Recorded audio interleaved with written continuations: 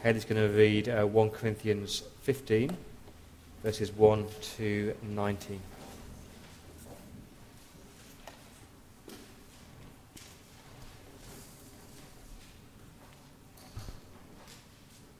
(1 Corinthians 15).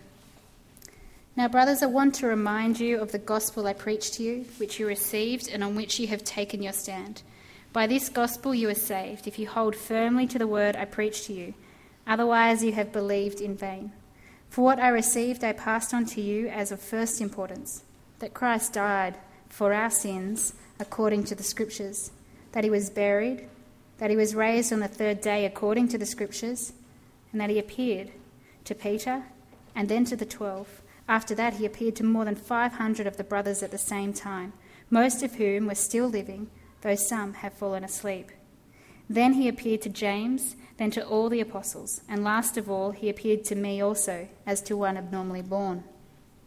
For I am the least of all apostles, and do not even deserve to be called an apostle, because I persecuted the church of God, but by the grace of God I am what I am, and his grace to me was not without effect.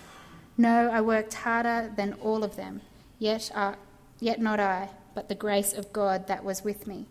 Whether then it was I or they, this is what we preach, and this is what you believed. But if it is preached that Christ has been raised from the dead, how come some of you say that there is no resurrection of the dead? If there is no resurrection of the dead, then not even Christ has been raised. And if Christ has not been raised, our preaching is useless, and so is your faith. More than that, we have then been found to be false witnesses about God, for we have testified about God that he raised Christ from the dead, but he did not raise him if in fact the dead are not raised. For if the dead are not raised, then Christ has not been raised either. And if Christ had not been raised, your faith is futile. You are still in your sins. Then those also who have fallen asleep in Christ are lost. If only for this life we have hope in Christ, we are to be pitied more than all men. Thanks, Haley. I remember the day quite vividly. It was a cold, wet Tuesday in March 1991. And I kind of had that aha moment. It was a strange day. We sang and we prayed and we laughed and we cried. And it was like no other funeral I'd ever been to before in my life. I've been to lots of funerals. I've been to family funerals, friends' funerals, my grandfather's, my own father's funeral. I even read the Bible, 1 Corinthians 15, at my dad's own funeral 20 years ago. But this particular funeral, like the aha moment where the penny dropped.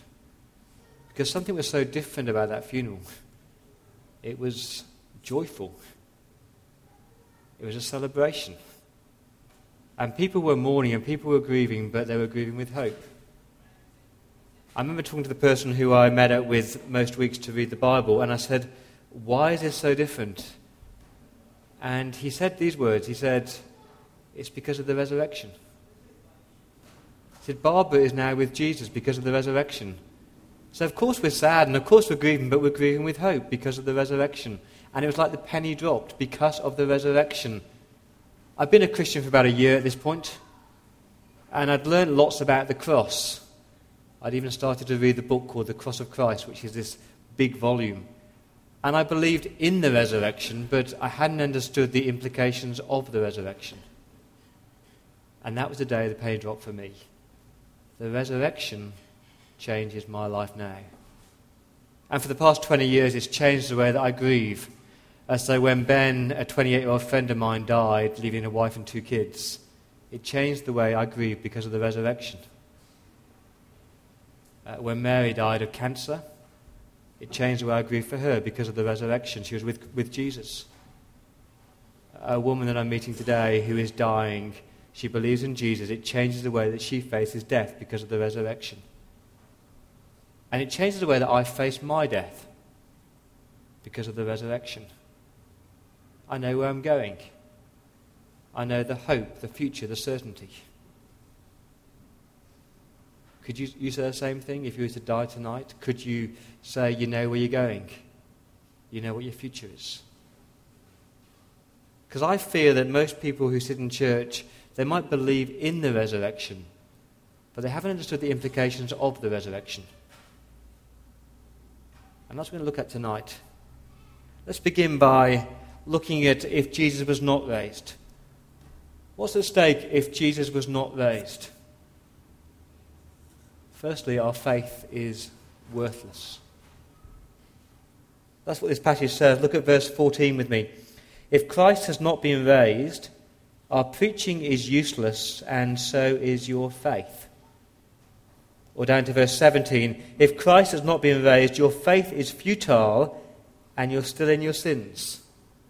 If Christ is still in the grave, there is no forgiveness of sins. The cross didn't work. Our sins are still counted against us. If Christ has not been raised, there's still a day when you will face Jesus and he will put out a list of all the things that you've done wrong and all the good things that you haven't done, and they're still going to be counted against you if there's no resurrection. If Christ hasn't been raised, then death hasn't been defeated. If Christ hasn't been raised, then Paul's preaching was useless, and this whole book is a pack of lies. And if Christ hasn't been raised, you'd be better off believing in Peter Pan or Shrek or any other fictional character. See, denying the resurrection is like taking the foundation stone from the house. It just all crumbles. It's like taking that key block out of Jenga and the whole thing collapses. If Jesus was not raised, then Christ is not who he says he was, and the cross didn't work, and death has not been defeated. If Christ has not been raised, there's no heaven, there's no hell, there's no forgiveness, there's no point, there's no hope. And your faith is worthless. Worse than that, if Christ has not been raised, then our loved ones are lost. That's what he says down in verse 18. He says, then those also who have fallen asleep in Christ are lost. If Christ hasn't been raised, then those who have fallen asleep in Christ are lost. That phrase, fallen asleep, is just a polite way of describing death. You know, when you fall asleep because you expect to wake up again. And that's what the Bible says, that those who fall asleep in Christ, who die in Christ, they've gone to be with Jesus and they will be raised on the last day. But if Christ wasn't raised, then that's just pious nonsense. And there's no guarantee and no hope. And our loved ones, my grandfather, my father, or the Christian friends that I know, they just live, they die, they cease to exist. As simple as that. You won't see them again. And there's no comfort, there's no hope. Without the resurrection, there's no future. You know, one thing that really annoys me is when people say to me, as long as it makes you happy, Paul, about my faith. It makes you happy, that's okay. If it works for you, it's rubbish. Either it's true or it's not true. And if it's not true, if Jesus didn't rise, it's not good on you, Paul, good for you. It's, Paul, you're an idiot. You're to be pitied more than most people. That's what Paul says down in verse 19. If only for this life we have hope in Christ, we're to be pitied more than all men. Because we've fallen for the biggest hoax in the world history. And we believe in the future when there is no future. Why have we given up creature comforts if there's no resurrection? Why have we given time to work for God? Why have we given money to the church? Why do we bother to pray? Why bother to read the Bible? Why bother to come to church when you could be out there partying and drinking and just enjoying life? If there is no resurrection, it's not good for you, Paul. It's, Paul, you're a fool. Because if Jesus didn't rise, I'm inviting you just to stand up now and just walk out of this building. Go and do whatever makes you happy. Because Jesus didn't rise, we are a bunch of losers, sitting in an old building in hard pews, singing songs, when there's no hope, no forgiveness, and no point. Have you got it? You cannot have a Saviour who remained dead. If there's no resurrection, there's no Christianity. But Jesus did rise. So since Jesus was raised, look at verse 3. Paul says, I passed on to you as first importance, as primary importance, that Christ died for our sins, according to the Scriptures, that he was buried. He was placed in a tomb. The woman saw it, the Roman soldiers guarded it, and then he was raised on the third day, according to the Scriptures. He died on a Friday, God raised him on a Sunday. So when the disciples arrived, the tomb was empty, because the Messiah had come back to life. And if you don't believe me, says Paul, go and ask people. Because 4 times in his verses, he talks about the word appeared. Verse 5, he appeared to Peter, the man who had denied Jesus. And then he appeared to the 12, the people who had run away and ignored Jesus. And then he appeared, verse 6, to more than 500 people. That's about, 10 times, 100 times the people gathered here. Right? We don't know who they were, we don't know where they were, but he appeared to them. He was alive. And then he appeared to, verse 7, to James and to all the apostles, and last of all to Paul. I don't get it. Intellectually, what more proof do people want? What more evidence do people want that Jesus was raised? Sure, the resurrection doesn't fit into our human logical framework, does it? But then I'm not God and you're not God. Why didn't God provide a different solution to sins? I don't know, I'm not God. Why didn't God spare his son? I don't know, I'm not God. Why didn't God just write in the sky, Jesus, I'm alive? I don't know. But I do know this, that Christ died, he was buried, and he was raised. And the implications of that are massive. Let me give you 3 amazing implications. First one is this, that since Jesus was raised, your future is certain. Look how Jesus is described in verse 20. But Christ has indeed been raised from the dead, the first fruits of those who have fallen asleep. Christ is our first fruit. It's a word taken from the Old Testament where a portion of the harvest was given to guarantee the larger crop to come. So Jesus is the first fruit because his resurrection guarantees what is to come. What's to come? Our resurrection. My resurrection and your resurrection. We can be certain of that. Why? Because of the resurrection. He says in verse 21, since death came through a man. Who was that man? His name was Adam. Death came through the first man. We're all born with this seed called rebellion. We all face death. But, verse 21, the resurrection of the dead comes also through a man whose name was Jesus Christ. His resurrection guarantees our resurrection. He goes on, doesn't he, in verse 22, for as in Adam all die, so in Christ all will be made alive. He's painting this picture, there's 2 teams. You're either on Adam's team or you're on Christ's team. If you're in Adam, you're going to die. If you're in Christ, you're going to be raised. How do you know? Keep reading. Verse 23, but each in his own turn, Christ the first fruits, then when he comes, those who belong to him. He's going to bring with him all who have fallen asleep in him. And then the end will come when he hands over the kingdom to God the Father after he's destroyed all dominion, authority and power. For he must reign until he has put all his enemies under his feet.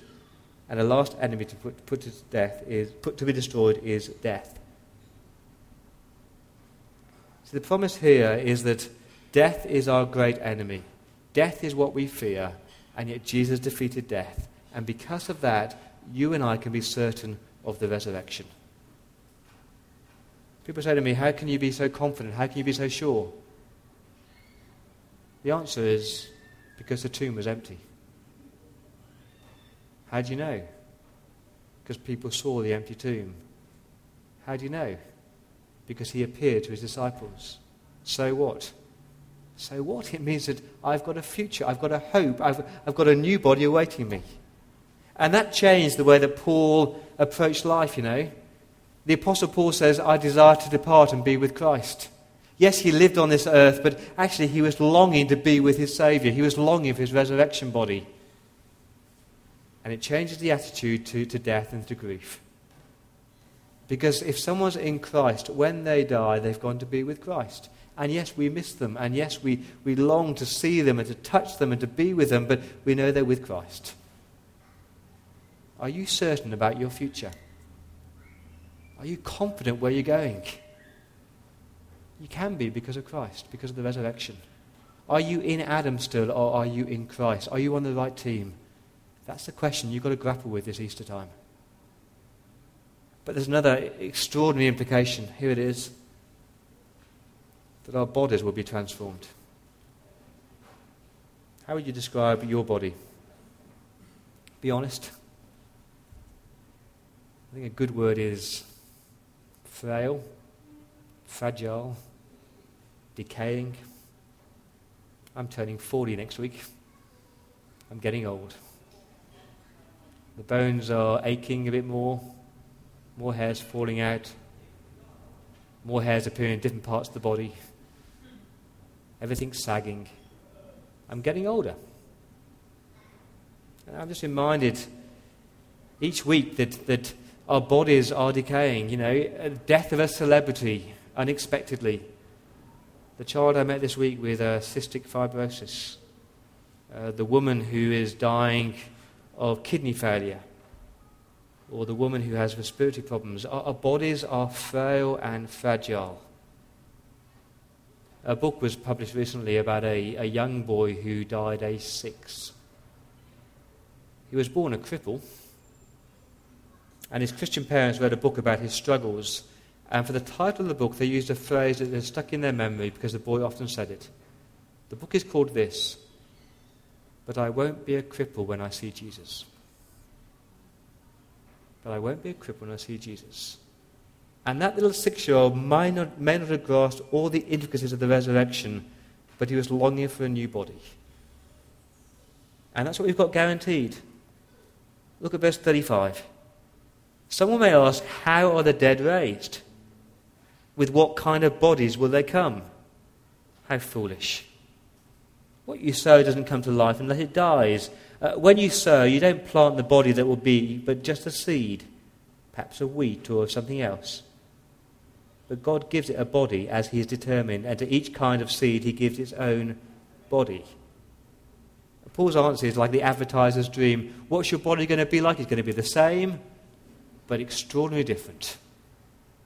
It's going to be the same, but the new improved you. That was Jesus, wasn't it?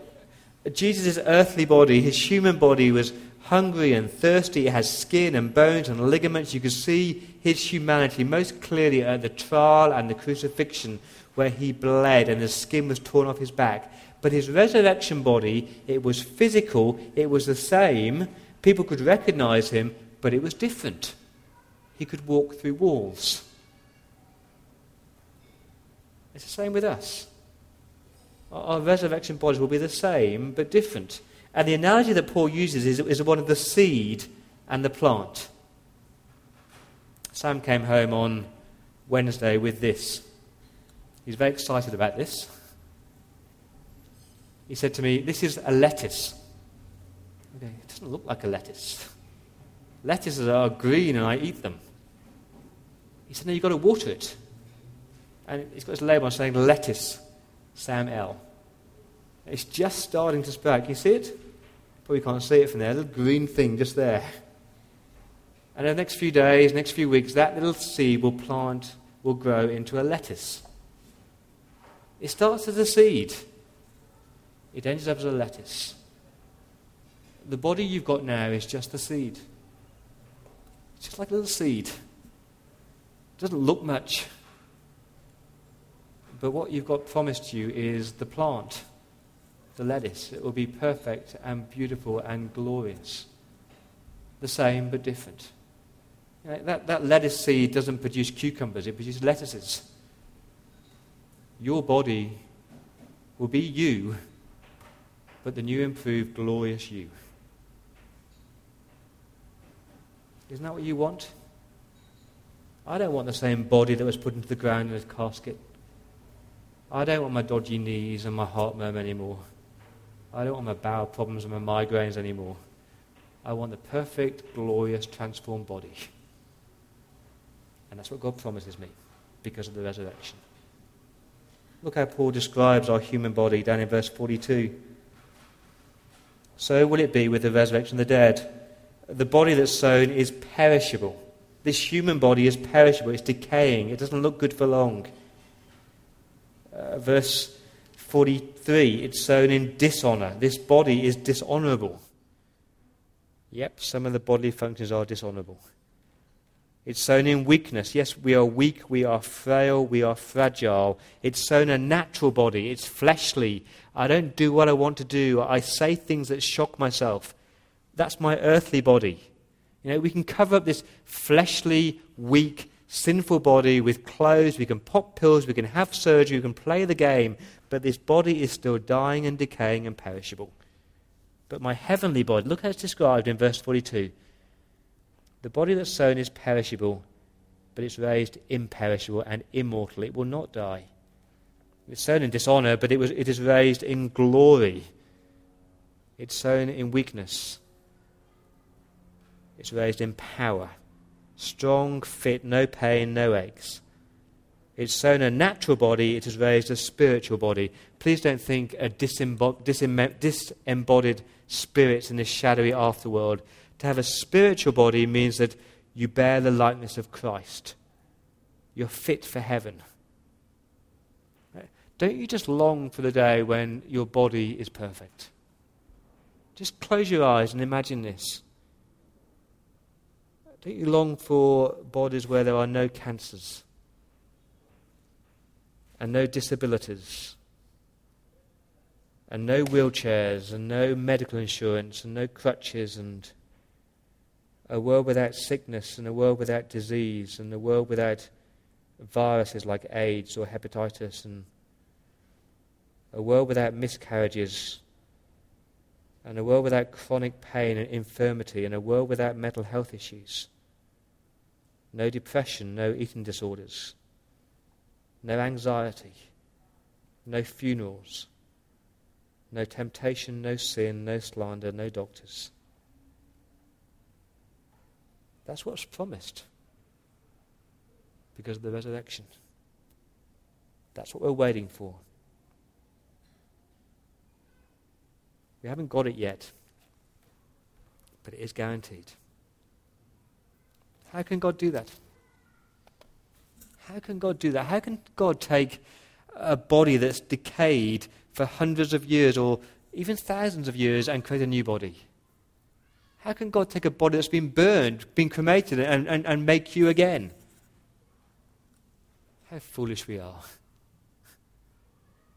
If God can create the world as a word, if God can make a beautiful butterfly emerge from a grub, if God can make a lettuce grow out of a seed, of course God can and God will do that. The problem is we're so self-centered, we just ask questions like, what will my body be like and how will I be? Rather than saying, wow, how glorious God is and how powerful God is that He can do that. Because of the resurrection, your future's certain, your bodies will be transformed. And lastly, because of the resurrection, your life is different now. You see, life is not all about the future. I sometimes meet Christians who are playing this game of two halves. Life on the earth, but we're just living here for the next 10, 20, 30, 40, 50 years, and then the resurrection kicks in. It's not what the Bible says. The resurrection kicks in now. It has kicked in now. Because of the resurrection, your life has changed now. And because you know your future, it's got to change your today. It's a bit like the difference between living in a hotel room and living at home. You know, when you go to a hotel room, you're there for one night. I don't know about you, but I just treat it like a hotel. I leave my towels lying around. I don't make the bed. I don't care what mess I'm going to make because I'm not there tomorrow. Someone else can clean up that mess. But at home, most of the time I pick up the towels off the floor and I clean up the mess. Because I'm going to be there tomorrow as well. And if you know there's a tomorrow, it's got to impact your today. And so how does the resurrection change your today? I'll give you three words. They're there in verse 10. Paul says this, "But by the grace of God I am what I am. And his grace to me was not without effect. No, I worked harder than all of them." Here's the 3 words, "Yet not I." Yet not I, but the grace of God that was with me. You see, what Paul is saying there is that he is the worst of sinners. He's the one who persecuted the church. He's the one who killed Christians, but God's grace was poured out on him, and it changed his life dramatically. And so from that day forward, his 3 words are, "Yet not I." Sure, he's a great preacher. Yet not him, but the grace of God at work in him. He's the greatest church planter in history. Yet not I, but the grace of God at work in him. And if you understood the resurrection, those 3 words will change your today. Because you don't live for yourself. You don't live by yourself. It's not about you. It's about the grace of God that's at work in you. Because you're heading for the resurrection day. So you may be successful in the eyes of the world. You may be successful in the eyes of this church. But the gospel of the resurrection and grace transforms you with those 3 words, "Yet not I." I sing with passion, yet not I, but the grace of God that's at work within me. I'm a disciplined Bible reader, yet not I, but the grace of God that's at work within me. I'm a great parent or a great teacher, or I have incredible listening skills, yet not I, but the grace of God that's at work within me. See, if you understood the resurrection, you become less selfish and less self-centered and more dependent on God every day. It humbles you because you live today for Jesus, longing for the day when you're going to see him face to face. See how the resurrection changes you? Your future's certain. Christ is the first fruit. He has been raised. You'll be raised as well. This body of mine, this body of yours, it will be transformed. New, imperishable, glorious body. No pain, no suffering. And for today, it's all about Jesus. All about his grace. And not about me and not about you. Now my guess is that this year I'll conduct a few more funerals. I'll bury some more friends and some more family. But the resurrection changes everything. Because we have a hope. We have a future. We have certainty. Because of the resurrection. Let me pray.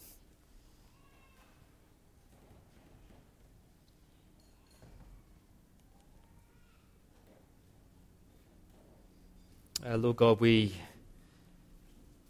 look forward to tomorrow morning when we will just celebrate with joy the resurrection.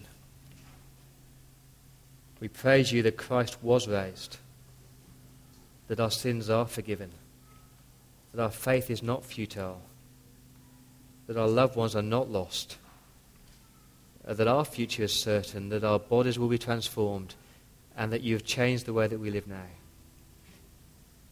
Lord, we praise you for that empty tomb. And we praise you in Jesus' name.